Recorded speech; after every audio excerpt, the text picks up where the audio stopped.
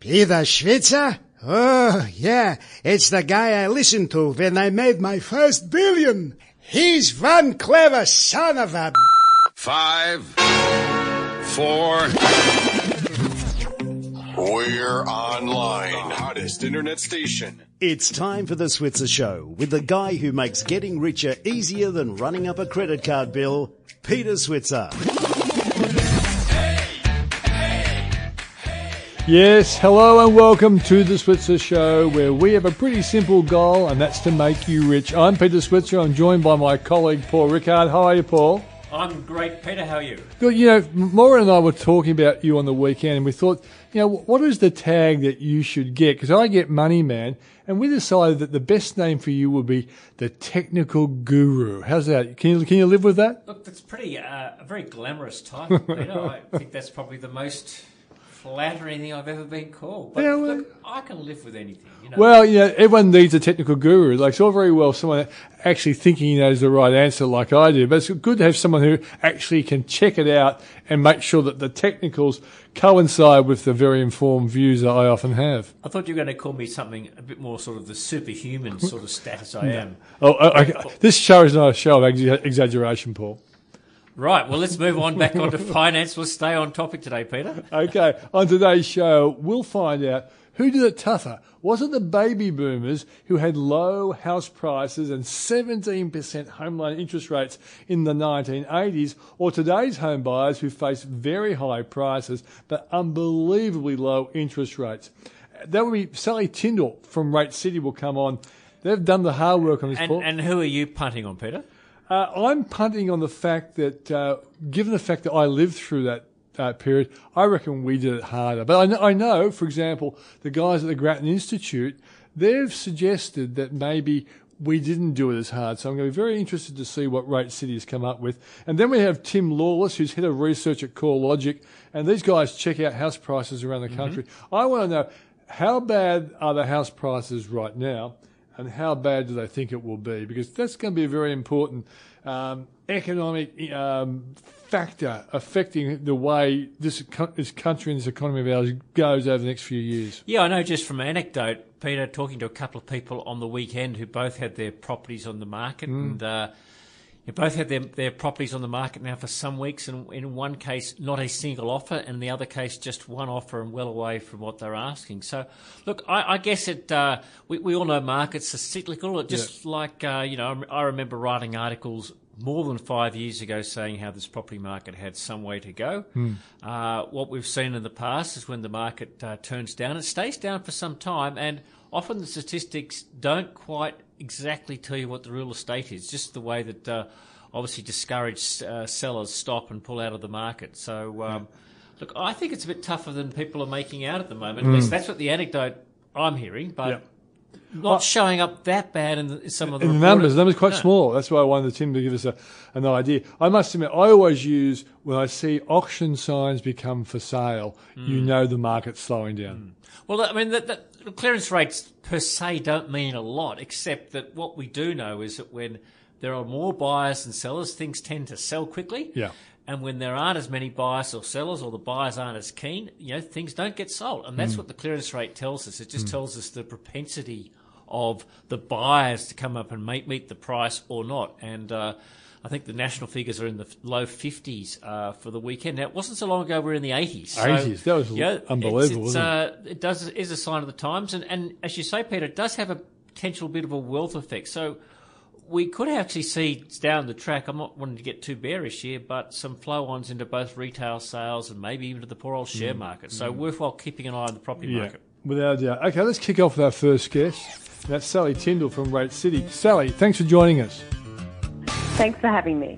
So, Sally, this has been a subject that's been near and dear to my heart because I suffered through the 1980s with those high interest rates, and I must admit the price of my home was nice and low, but it was extraordinarily hard during that period. And I have seen some people, young journalists writing in newspapers trying to suggest that we actually didn't do it all that badly compared to the poor old buyers of today who will pay high prices.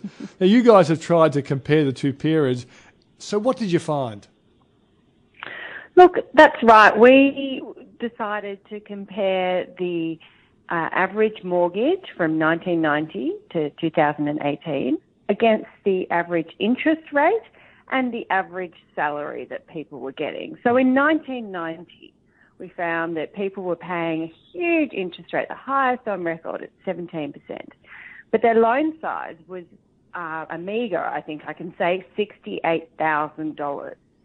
Also, their salary was $27,000 a year, and that worked out to be 42% of someone's salary spent on the mortgage.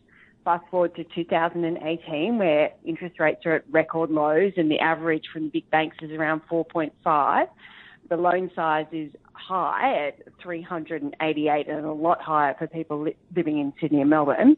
Annual salary is around the 80K mark. And when you put that into a percentage, it turns out that people are spending 29% of their salary on their mortgage. So if you look at those stats, it says that it was tougher in 1990 than it is today. The difference, I think, is that people that bought property in 1990 have experienced such huge growth in that time. So while it was tough for a number of years, it's really paid off, and I don't think we'll ever see that kind of growth in the near future for any millennial getting into the house market at average prices of $1 million. Yeah, I guess the point is that the size of the loan is important, Paul, here, isn't it? Because it's gone from, 68K to, was it 380K, Sally? 388K, and that's a national average of loan size. Yeah, so if someone's got like a bigger loan, like in Sydney and Melbourne, a lot of people would double that. That would probably bring the equation up a lot closer, wouldn't it? It certainly would, because in Sydney and Melbourne, you're looking at a starting price for houses of, in Sydney, $1.15 million is the median house price, and in Melbourne it's $915,000 to get yourself a house with a backyard. So you're really looking at far higher numbers than the national averages in those two capital cities. Yes, Sally, one other point, it's Paul Rickard here. I guess that it's really interesting data, and so on the face of it, look, the 1980s look a little harder. But I guess what I hear from a lot of potential homeowners today is the deposit gap, and they've still got to find that 20%, and perhaps the banks are perhaps a little bit tougher. I'm not necessarily saying they're tougher than they were in the 80s, but they're certainly tougher than they were in the first part of this century. The deposit gap, do you get a sense whether it's easier or harder for people to get in a position to get that first loan? I think it's much harder these days, Paul. I think when you're looking at deposits of, $230,000 in Sydney to get yourself a deposit for a house, that's a huge amount to save up on a salary of $80,000 or probably less if you're a first home buyer. We crunched some numbers recently. If you were chipping away and putting $500 a week into some sort of high interest savings account to save up for a deposit, for a Sydney house, that would take you 7 years and 11 months. Right, okay. That's a lifetime at home with mum and dad. In Melbourne, it's not much better. For a house, it's going to take you 6 years and 5 months to get that deposit. These are unrealistic timeframes and figures for a lot of first home buyers. But Sally, wouldn't you think that a lot of the home buyers are actually couples, so we can double that income from 80K to 160K? And so that would possibly bring it down to 3.5 years, or did you work on couples' incomes? That $500 a week was just an amount, so you could be saving together. You could be saving $500 each, and yes, that would halve. Yeah. And that's the big change that we're seeing across the generations. Is that previously people were buying houses on one income. 10 years ago, 5 years ago, people were buying houses on two incomes. Now what we're seeing in our research is that people are needing 3 incomes to get into their first home because they have to knock on the door of mum and dad and ask for a loan from them as well to top up the deposit that they've saved. You know, it's funny, being someone who doesn't like to think that the younger generation is doing it tougher than us, because it was hard in the 1980s when interest rates got to 17%. One thing I have actually thought about, and I know you wouldn't have done this research, but you might have, is that I think a lot more couples in those days were single income couples. And so when interest rates went up, it was a really big slug. Now, nowadays we have double income couples. Sure, they've got much bigger child minding expenses, but I think they would have more of a buffer in terms of their income than the couples of the 1980s. What do you reckon, Paul? You remember the 1980s? You know, I'm stretching here, Peter. I've got to clear away a few grey cells to do that. Yeah, I guess that's right. I mean, I think the deposit issue is a big one, and so in some ways, notwithstanding Sally's data, I think she acknowledges that it is probably a bigger challenge today to get that set than it was 30 years ago. The other thing I remember about the 80s, of course, is when we got to that 17%. I think that was right at the start of, it was March or January of 1990. Of course, a lot of people, home loans were still regulated. Yeah. And that was the maximum rate. In fact, in some states, I think they only got to 16.75% in Victoria because it was a regulation down there. But so-called fixed-rate loans were actually quite popular, and a lot of people switched into fixed-rate loans, and they paid 13.5% for 5 years, and they couldn't work out how lucky they were. Yeah. It was really the first time that switching to a fixed-rate loan became very, very popular in that in the start of the 90s. So I remember that part.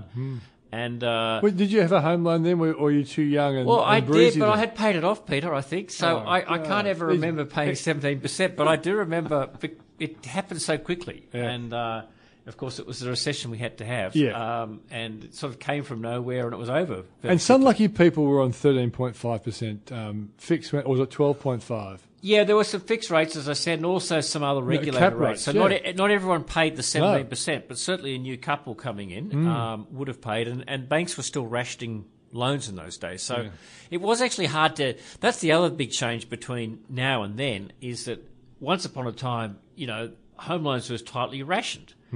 And you had to be with the bank, and you had to be nice to the bank manager, and he or she looked at you, and you sort of went there for an interview, and as you recall, Peter, and you either passed the muster or you didn't. Yeah. Nowadays, people are falling over to give you the money, although maybe with the Royal Commission that's about to change again. So it's worth reflecting on just what it was like almost 30 years ago today. Yeah. Hey, Sally, have you had any reaction from young people as a consequence of your analysis? I've had more of a reaction from older people, I have to say. Yeah. It's quite funny. I actually did an interview with a Perth radio station this morning who had a lot of older callers saying it was much harder in their day. But no, we've got a lot of millennials in the office that just roll their eyes at anyone that happened to buy a house at, for $80,000 or something, and they can't see any way in sight to get into the property market. I think it makes them extremely anxious, to be honest. Yeah. And it's an anxiety that will last a lot longer, because property prices, while they might be cooling, they're not going they're not going to fall off a cliff, I don't think. So I do think that this problem is around to stay, whereas, as you guys were referring to, those interest rates were extremely high, but they weren't high for a sustained period of time. Yeah, and I think that's one of the differences. It was certainly tough in 1990, 91, but they came down quickly too. So, but Paul, you remember why? Unemployment went to 10.4% as well. We also had a huge challenge in the commercial property market, and a lot of companies failed. So it was the recession we had to have, and we certainly had a recession. But it did finish quickly. It sure did. It sure did. Okay, so Sally, thanks for joining us on the program. That's very insightful. If people want to go and see more, what's the website they should go to? That's ratecity.com.au. Okay, thanks for joining us. Thank you for having me. And now, a word from our sponsors. Have you got a home loan? Do you know what you're being charged? Check your rate, and if it's more than 3.89%, call us at Switzer Home Loans.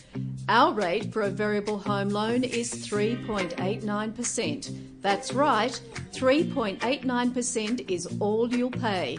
Interested? Call 1300 664 339 or Google Switzer Home Loans. Now, here's Switzy. Okay, we're back, and coming up now is a little interview we're going to do with a guy called Tim Lawless, who's head of research at CoreLogic. And when I want to talk about house prices, what they're doing now and what they'll do in the future, Tim is the right man to talk to. Thanks for joining us on the program, mate. Pleasure, Peter. Thanks for having me. Tim, house prices, we're hearing that they're coming off the boil, but the numbers I saw last week didn't look all that scary. So let's talk about the current numbers we're seeing, and I will later talk to you what do you think is going to happen over the course of this year and next. And you've got here CoreLogic Home Value Index of capital city home prices fell by 0.2% in May to stand 1.1% lower over the year. And that doesn't seem too scary. So why don't you talk us through what that number is and what it means? Sure, and you're exactly right. The market is slowing down. Our values are trending a little bit lower, but the rate of decline is actually pretty mellow. In fact, if you look at the previous downturns we've been through across Australia, across the capital cities, the most recent major downturn, of course, was between 2010 and 2012. We're actually seeing dwelling values falling at a much more rapid rate. And of course, that was when interest rates were rising. What we're seeing at the moment in the housing market, you could probably describe as a fairly managed slowdown. This is very much credit related rather than monetary policy related. So we are seeing Sydney values, they're still falling. They have been since July last year. They were down 0.2% over the month. And since the last 12 months, they're down now by 4.2%. Remember, this is after values in Sydney rose by about 70% over the past 5 years. So it is a fairly mellow fall regarding the most recent indicators, but that comes after a fairly long run of strong capital gains. So to put this in perspective then, Sydney, for example, has gone through a price rise of 70% over 5 years. And over the last year, what has the prices fallen by? By 4%, a little bit more than 4.2%. In Melbourne, fairly similar rate of capital gain in the run-up, and values are still actually 2.2% higher over the past 12 months. But it does look like the rate of decline is just starting to gather a little bit of momentum in Melbourne, with values down 1.2% over the 3 months ending May. That was actually the weakest result of any of the capital cities. Tim, it's Paul Rickard here. I mentioned some anecdote earlier about a couple of mates of mine trying to sell their properties in Sydney, and both reporting in one case that they'd had their property been on the market now for some weeks and hadn't had an offer, and the second case had only had one offer and still some way below the asking price. I seem to be getting more of that anecdote, but your figures sort of say that the decline is pretty orderly. Do they sort of by any means, because of the way this gets reported, is it just a little bit, does the data perhaps smooth what's going on out there, or do you really think this is the case that it is just a pretty orderly decline and the anecdote is a bit like in bull markets, sometimes people exaggerate how strong it is. It's just anecdote and we should discount that. It's actually really different from segment to segment in the market. And if you look at our data and you break it down by, say, you break the market down into 10 even segments or deciles, you can see that it's the most expensive end of the market where most of the prices are actually falling. The more affordable end of the market is actually still seeing some very subtle levels of growth. That's largely being fueled by first home buyers coming back into the market. It was a year ago, about July last year, we saw first home buyers were only about 7% of mortgage demand across New South Wales. That's pretty much doubled, or more than doubled, to 15% as first home buyers come back into the market, taking advantage of the stamp duty concessions that went live in July last year. We're also seeing houses a little bit weaker than apartment markets, which is a little bit surprising when you consider how many new apartments have been built. But once again, I think we're seeing this natural transition of demand coming back into markets where the price points are a little bit lower, which includes apartments. and we're seeing that the most pain in the marketplace generally around what you might describe as the blue chip suburbs, your eastern suburbs, your lower North Shore, your inner west, those sort of markets. Yeah, you can understand that all of Paul's friends are very rich, and that's why they're suffering out there. We feel sorry for Paul and his very rich friends. I think that goes to a good point, though, because Yeah, we do talk about it as though it's one market, and not only is it different, obviously, between Sydney and Melbourne and Brisbane, but it's very different in different suburbs and between houses and units. So I think your point you're making is interesting, Tim. At the bottom end of the market is actually going up, I think is what you're saying. And we're still seeing some upwards pressure at the bottom end, you're right. Yeah. And the interesting thing, we were just talking to Sally Tyndall from Rate City, and they did a bit of a comparison of what was it like to, pay 17% home loan interest rates compared to, in the 80s compared to the 4.5% now. And she was using the comparison of, we were talking about the young people in Sydney and Melbourne having to pay at least $1 million to get into a home. But this is why you'd understand it better than us, Tim. A lot of young people really don't want the $1 million home. They're quite happy to be in maybe $500,000 to $700,000 apartments, particularly in the early stages of their working life. Yeah, I think it comes back to what younger people are willing to sacrifice, and more we are seeing younger age groups and even young families sacrificing the Hills Hoist in the backyard and then moving into medium density or high density accommodations simply because it gives them a better lifestyle opportunity. They don't have to spend as much time commuting from the outer suburbs where properties are generally more affordable.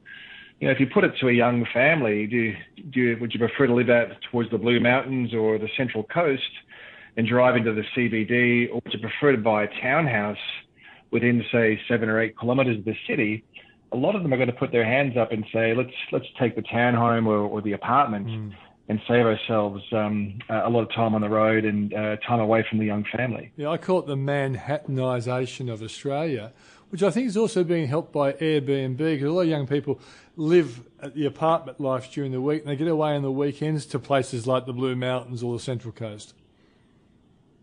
Yeah, it makes sense. And we're also seeing this growing trend of rent vesting where younger people are either staying at home with mum and dad and getting into the housing market via investment, or they're continuing to rent in areas where they generally prefer to live, and they'll buy into the housing market potentially interstate or somewhere else that's more affordable than Sydney. At least that way they've still got their money working for them. Hopefully they're building up some equity in their investment. But at the same time, they can still live close to where they grew up maybe, or close to their family and friends, and hopefully close to where they're working as well. What about Hobart? Like, Paul and I can't believe, it's a great place. Well, we can. It's a great place, but 12.7%. Yeah. What's going on there, mate? It's pretty amazing, isn't it? You've got to remember, Hobart was a really soft market up until a couple of years ago. Pretty much since 2008, the market really hadn't done much at all. So it's very affordable, even with values up, say, nearly 13% the past 12 months.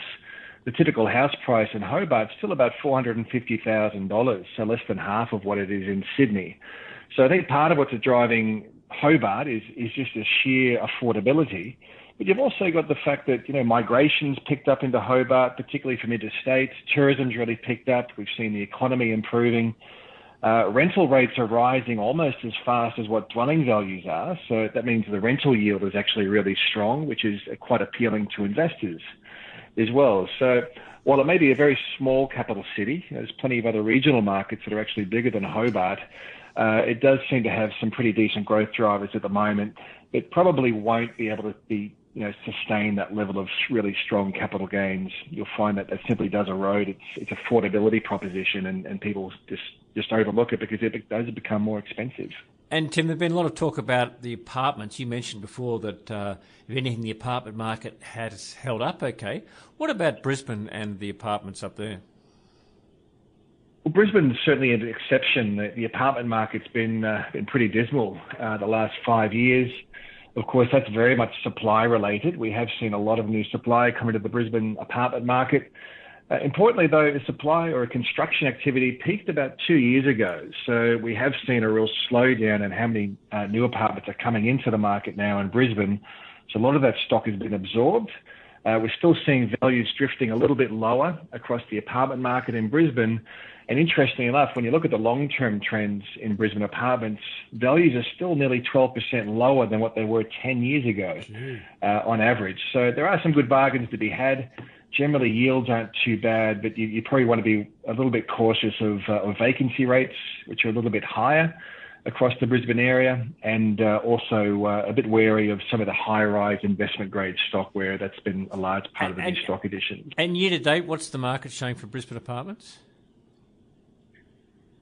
The Brisbane apartment market, so over the past 12 months, it's down about 0.3% the past 12 months. So it looks like it's starting to level out. Yeah, so maybe a bit of bottoming coming into that. Is that what you're suggesting? Yeah, I think it's probably pretty close to bottoming out. But remember, prices are still about 12% lower than what they were 10 years ago. Yeah. So for anybody who's bought into the marketplace, they probably do have some negative equity. But for recent buyers or people looking to buy into that marketplace, you can still negotiate pretty hard and get a relative bargain. Yeah, okay, mate. Well, look, thanks for joining us. As always, very informative. If people want to know more, what's the best website to go to? Just go to the CoreLogic website, www.corelogic.com.au. That's where all our research gets updated. Okay, mate. Just make sure you don't allow those house prices to fall too quickly. You know, I own a bit of property. You know, I don't want my assets to go off the boil. We'll do our best. Thanks, Peter. Do your best. Okay, mate. That's Tim Lawless, Head of Research at CoreLogic. Very interesting, Paul, isn't it? The way that he's saying that the downturn is quite manageable. It's probably because a lot of downturns do happen with rising interest rates and challenges for the job market. And the opposite's happening now, isn't it? Interest rates are steady and the job market's getting stronger. Yeah, and that's one of the reasons, Peter, when the market sort of took off, we were saying, and a lot of people calling, the usual doom and gloom predictors saying there was going to be a crash. You said, well, what could cause the crash? The two most likely things are higher interest rates and higher unemployment. We haven't had higher interest rates. Interest rates are still low. We're getting a little bit of tightening about the lending criteria, but that's all that's happened. And the jobs market is really strong. So to be out there sort of calling for a crash, as a lot of the doom and doomsters want to do, the data's or the evidence is not there. Yeah. So, but we are now getting just a cyclical downturn after a very strong market. And typically that's what happens. Markets go up for 5 years and then they go quiet for a couple of years.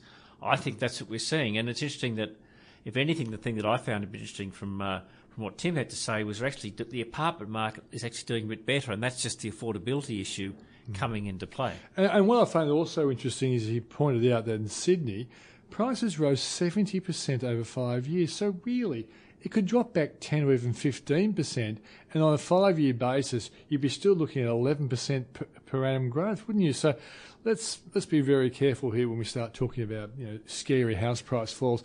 All right, so let's go to an ad break now, and we'll come back, and Paul and I will answer a few of your listener questions. And now, a word from our sponsors. Have you got a home loan? Do you know what you're being charged? Check your rate, and if it's more than 3.89%, call us at Switzer Home Loans. Our rate for a variable home loan is 3.89%. That's right, 3.89% is all you'll pay. Interested? Call 1300 664 339 or Google Switzer Home Loans. Too many people spend money they earned to buy things they don't want to impress people that they don't like. So stick with Switzer and get rich. Where are my teeth? Welcome back to Switzer, and that guy and his teeth. I'm really worried about that guy, Paul. He's continually worrying about where his teeth is. I don't think I ever helped that guy get rich. Let's go to some listener questions. I'm getting mixed up between TV and radio. Alan has sent a question from email. He says, what does one do if a stockbroker writes a written guarantee on the shares, then doesn't honour it when they fall to almost zero? I can't say, Peter, I've ever heard of a stockbroker writing a written guarantee, but let's assume that this has happened. I mean, obviously, I suppose that you could sue the stockbroker, but look, I guess the stockbroker has probably gone too far here because brokers can only give you an opinion, and maybe I'd be very surprised if someone gives you a guarantee. But I mean, I would never offer a client a guarantee. You can't control what goes on in the market. No. You can provide an opinion. So look, I think if you've got that sort of something like that, you could probably look at suing them. But I'm not sure what other remedies you've got apart from. I think you're absolutely right, Paul. It's a clear-cut case that a broker should never give a guarantee, but if he or she did, they have to honour it, and it's a matter of going to a lawyer. And I know friends of mine have taken a pretty big brokerage to court, and they won. Well, they actually settled before the case actually got started because they knew they were in the wrong. Let's go to another one here, Paul. Maria from Armidale. She says, is it a good idea to start a super fund for my 18-year-old grandchild who's not yet working? I've been told we can start adding deposits in of $25 per week. Yeah, look, I'd like to say yes, but I'm going to say no for a couple of reasons. Not because I'm not keen for parents or grandparents to support their children or grandchildren, but I don't think I'd be putting into super.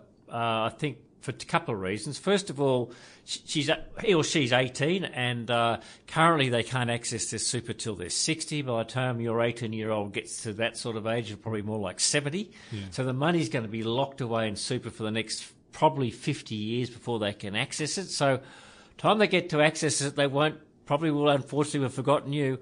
I think you're a hard man. Well, no, but I mean, the point I'm making is I think your grandchild would probably more appreciate to be able to use it for something like as a deposit for a home. Yeah. And you probably don't want them to go and spend it, but you want them to use it for a good purpose, deposit for a home, buy a car, whatever it is. I think there might be some more tax-effective ways for you to save for him or her. So obviously you could put it in a bank account. That's a bit boring. But what you could do is perhaps look at if it was at least a 10-year horizon, look at things like an insurance bond. But even so, maybe you could buy them some shares. $25 a week is a hard way to save too. You'd probably want to get that into a decent size amount so you avoid any transaction costs. I'd probably be looking at an insurance bond for 10 years. Me too. And that'll be time that they'll be 28 and they may be able to use that money. Yeah, explain to our listeners how an insurance bond works, and in particular, you can dial it up, Paul, can't you? You can get more risk in there, so you get stock market benefits. Yeah, it's a bad name. They're called an insurance bond because they're issued by life insurance companies, and that's why they're called an insurance bond. Apart from that, it's really got nothing to do with insurance whatsoever. No. But that's why it's called an insurance bond. Sometimes other people call them an investment bond. They're what are called tax-paid investments. So what that means is that the person managing the money for you actually pays tax on the investment at the company tax rate. And it means that if you hang on to the insurance bond for 10 years, you've got absolutely no tax things to worry about. And nor does the person that might end up with the insurance bond. So if you buy this for your grandchild, and providing that the bond is untouched for 10 years, you won't have to worry about any tax issues from your point of view, and nor will your grandchild when they actually take the bond over in 10 years' time. Yeah. So it's a tax-paid investment. The person managing the bond pays the tax for you, providing you hold it for 10 years. They're issued by most of the big, large life insurance companies, people like, I was going to say AMP, but not a bit of a dirty word these days, but AMP, IOOF, Centuria issue insurance bonds. They're a great way to save for somebody else, providing you can hang on them for 10 years. And you can control the type of things to invest in. That's right. So you can be conservative, or if you want a bit more risk, so exposure to the stock market, so you might get that 8 to 10% gain per annum over a 10-year period. It could be a great way of really boosting up the nest egg. Yep. Okay. Great answer. Danny from Maroubra says, I'm 19 years of age. I have 30 grand of inheritance coming up next year. Should I put it into the First Home Super Saver scheme? Well, this is one of these great schemes that the government's introduced that I've described as a no-brainer for young people. Only as a way because it helps you, it just accelerate the saving. It's much easier to save through super than it is outside super, and you're allowed to access up to $30,000. Now, You can't put 30,000. Well, you can, but you'll need to do it over 2 years. Because 25 is the max, No, isn't it? it's a maximum of $15,000 in any 1 year. Over and above salary sacrifice? Oh, it's part of your $25,000 Yeah, super cap, but you can only put a $15,000 per year into the scheme, and then a maximum of $30,000 in total. So if you had $30,000, you have to break it up. And all of this is you'll save about 30% faster than if you try to do it outside super. So it's called the First Home Owner Super Saver Scheme. It's a government initiative. It started about 6 months ago. There's a website. If you Google First Home Super Saver Scheme, and that explains how it works. And I guess if, say, Danny's 19, let's imagine he's a university student and he's maybe doing some part-time work. Now, if his boss only puts in, say, 2 or 3 grand super, he'd still have $27,000 left, wouldn't he, Paul, on that cap? Well, the cap's 25. So he'd have 22,000. 22,000. Just picking you up on your. No, and my maths was bad. Thanks very much. Okay. That's why you're the technical guru. So he'd still have $22,000. So potentially of that 15,000 that could go through the First Home Super Saver. Yeah. And if he still had some money left, he could put the rest into super as well. But it just won't. Only 15,000 will count as part of that scheme. Okay, good stuff. Now, Susan from Adelaide, I'm considering making an extra super contribution so that I can claim back the tax under these new budget rules. However, I'm told that if I don't do it right, I might not be able to make the claim, and I'll just lose that chunk of cash. Is there anything I need to be aware of or make sure I do beforehand? Well, I think what Susan's referring to is that one of the really good changes that's come in this year is that anyone can now make a contribution to super and claim a tax deduction. Now, when I say anyone, it's subject to 2 really important caveats. First of all, it's part of your $25,000 cap. Yep. So we talk about this concessional cap, and that includes your employer's 9.5%. plus any amount you salary sacrifice. And if after you add those 2 amounts together, if there's something left over, then potentially you can put the rest in up to $25,000 and get a tax deduction. So let's just run through that, make the maths a little easier. Yeah. For round numbers, I'll just assume you earn $100,000 because everyone knows that 9.5% of $100,000 is $9,500. Yeah. Well, most of us do. Yeah, most of us do. Let's assume your salary sacrifice in addition another $10,000. Yep. That's $19,500. Potentially you could put, if you had the cash lying around at home, you could put another up to $5,500 into super and claim a tax deduction. And that's an important change that's come in this year. And I think that's what Susan's referring to. Yep. The second caveat is if you do that, you do need to notify your super fund that you're proposing to claim a tax deduction on that $5,500. How do you do that, Paul? And there is a standard form available on the tax office website, but most of the super funds will probably also have a form or somewhere online you go to. But you do need to tell them, you don't have to do it till actually the next tax year, but you do need to do them by the time you actually lodge your tax return. You have to tell them that you're actually going to claim a tax deduction for it. Now, some people... That's probably, I think, what Susan's referring and to. some people out there will be wondering, well, how does the tax deduction actually work? Like, I put the money in, what is the actual tax deduction? Well, the tax deduction for you personally. Yeah. So if you're earning... I'm earning $100,000. Yeah, right? so let's assume you're earning $100,000. You pay tax on those top dollars at about 39%. Yep. Okay. And instead of paying tax at 39%, so if you put $10,000 into super, you'd only pay tax on the $90,000. And so you get about a $3,900 tax deduction. Yeah. And that's exactly what people want to know. Yep.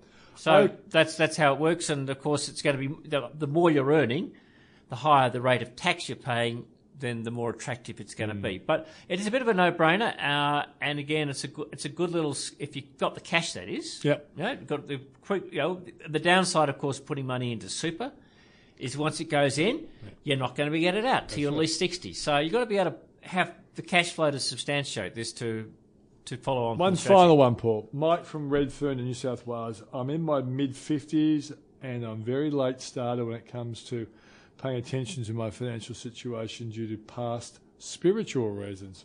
I've only 70,000 in my super, and I plan to continue working into my mid-60s.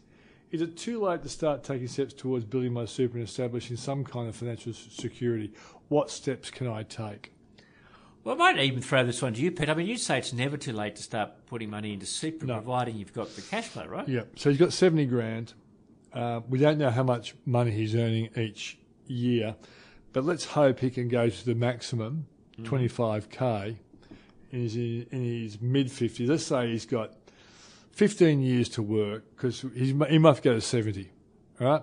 So he's got 15 times 25. Come on, Paul, help me with the maths. That's 225,000. All right, 225,000. Yep.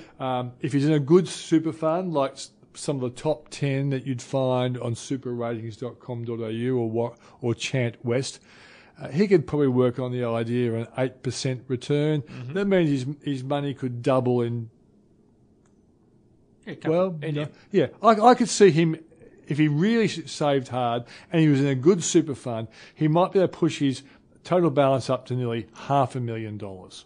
Yeah, now that's of course in 15 years' time. So, but it's going to be better. He'll probably still get access to the full pension or close to the full pension. As I was going to say, and he'll be able to live off the super. Will be able to supplement that. So I think, Mike, if you've got access to the cash flow, it's never too late to put money into super. Yeah.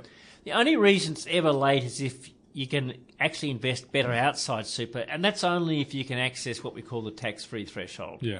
And that's the only reason why you wouldn't put money into super, but apart from having it tied up. And Paul, I'd throw this one as well.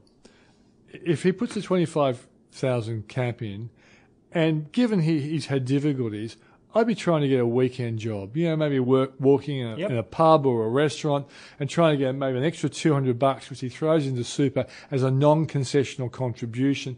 He could really push it up towards probably $750,000 if he was really, really committed to doing it. And it would take a commitment, but obviously he wants to try and play catch up, and that's the way you could do it. Yep, I think that's good advice, Peter. I think that, look, Mike, let's get started soon, and you're going to be feel much more comfortable when you finally get to retire. And you'll feel spiritually well paid. Spiritually and financially well paid. That's right.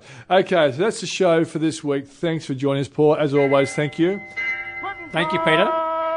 Sounds like we're ringing the bell here. It's quitting time for the Switzer Show. And we'll see you all next week.